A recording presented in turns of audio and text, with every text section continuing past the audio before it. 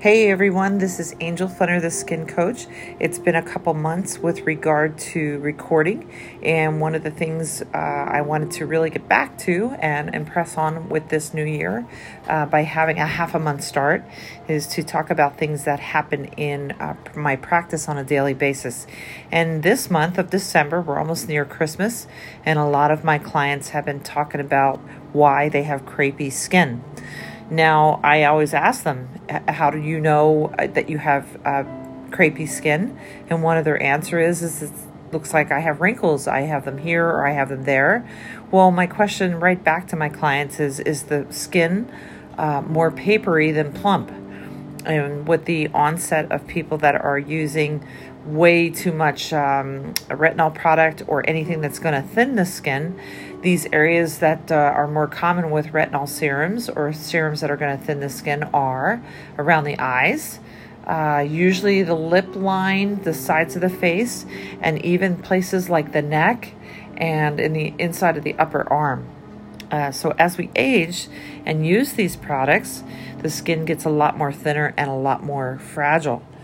And it takes on the site of crepey skin, takes on the site of like as if you were to take a piece of paper and wrinkle it. And what comes back is that kind of, not really a hit or miss of defined wrinkling, but various wrinkling. And I want to help you guys learn how to solve that. It also shares the look of fine lines and wrinkles, but again, is mostly found in the under eyes, the neck, and the upper inner arm. So just as a general idea, there's basically 3 steps that I teach people to help with their crepey skin. The first is to exfoliate. The second is to properly hydrate. And then the third, sometimes is debatable, is by using a product with peptides or something that's a little more strengthening in its composition. Now, because I am a faithful user of the Hale and Hush line, you will be happy to know with Hale and Hush that they have a physical exfoliator which has little kind of micro beads in it, and it's also known as a polish. It has jojoba bead in it, so it's not going to be really something that if you are a person that's using a chemical exfoliant that is going to irritate the skin. You can also exfoliate those areas maybe 4 to 6 times a year by doing things such as microdermabrasion, or in that case, maybe 4 times a year, having things like peels done to the skin. Now that all is dependent on the client, and one size does definitely not fit all.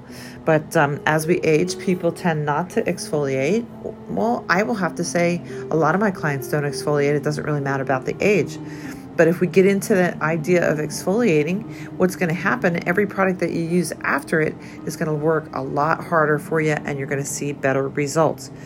The second thing is to properly hydrate. Again, with Hale and Hush only being a 15, 16 product line max, they have 3 products that are gel, they are lotion, and they are cream. So it's really easy for a consumer to know by the times of the year which one to use. However, if you are not someone that uses Hale and Hush, properly hydrating means finding a product that does have hyaluronic acid in it. It also could be a product that has fatty acid or things that are a little thicker in composition, such as shea butter. So you're not always using a water-based, where a time of the year such as December and in through the winter months, where it's a little colder or we're always going in and outdoors of a heater and making the skin a little bit dry, you're using the right formula where you're not using the same stuff that you're using during the summertime. And then third, proteins or peptides in the skin. And these are ingredients that diminish the look of wrinkles. You can instantly put it on. One of my favorites here with the Hale and Hush line for this time of year, and it is a little bit more creamier, is the saffron cream. Now you can also use, they also have a product that can double as both a moisturizer and a mask. So you're able to use a mask at night in the Hush Hydrate Gel or the Hush Hydrate Mask. And don't forget, guys, using non-iridescent sunscreen is also going to help by giving the strength that zinc or titanium dioxide provides the skin. So if you have any other questions about Crepey Skin, I know we haven't really made this a really long podcast. I'd love to see it in office.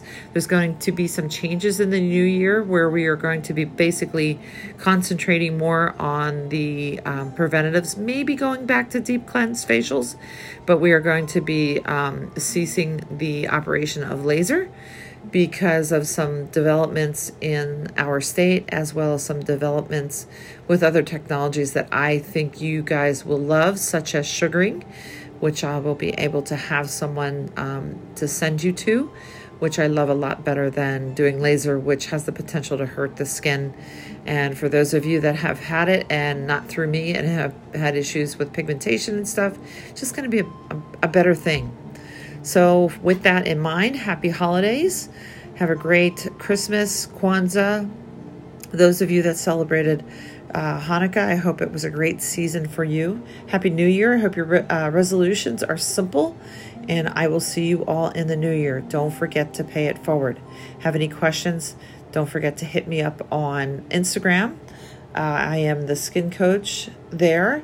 I also have a website at www.theskincoach.org. Stay blessed, everybody. Take care.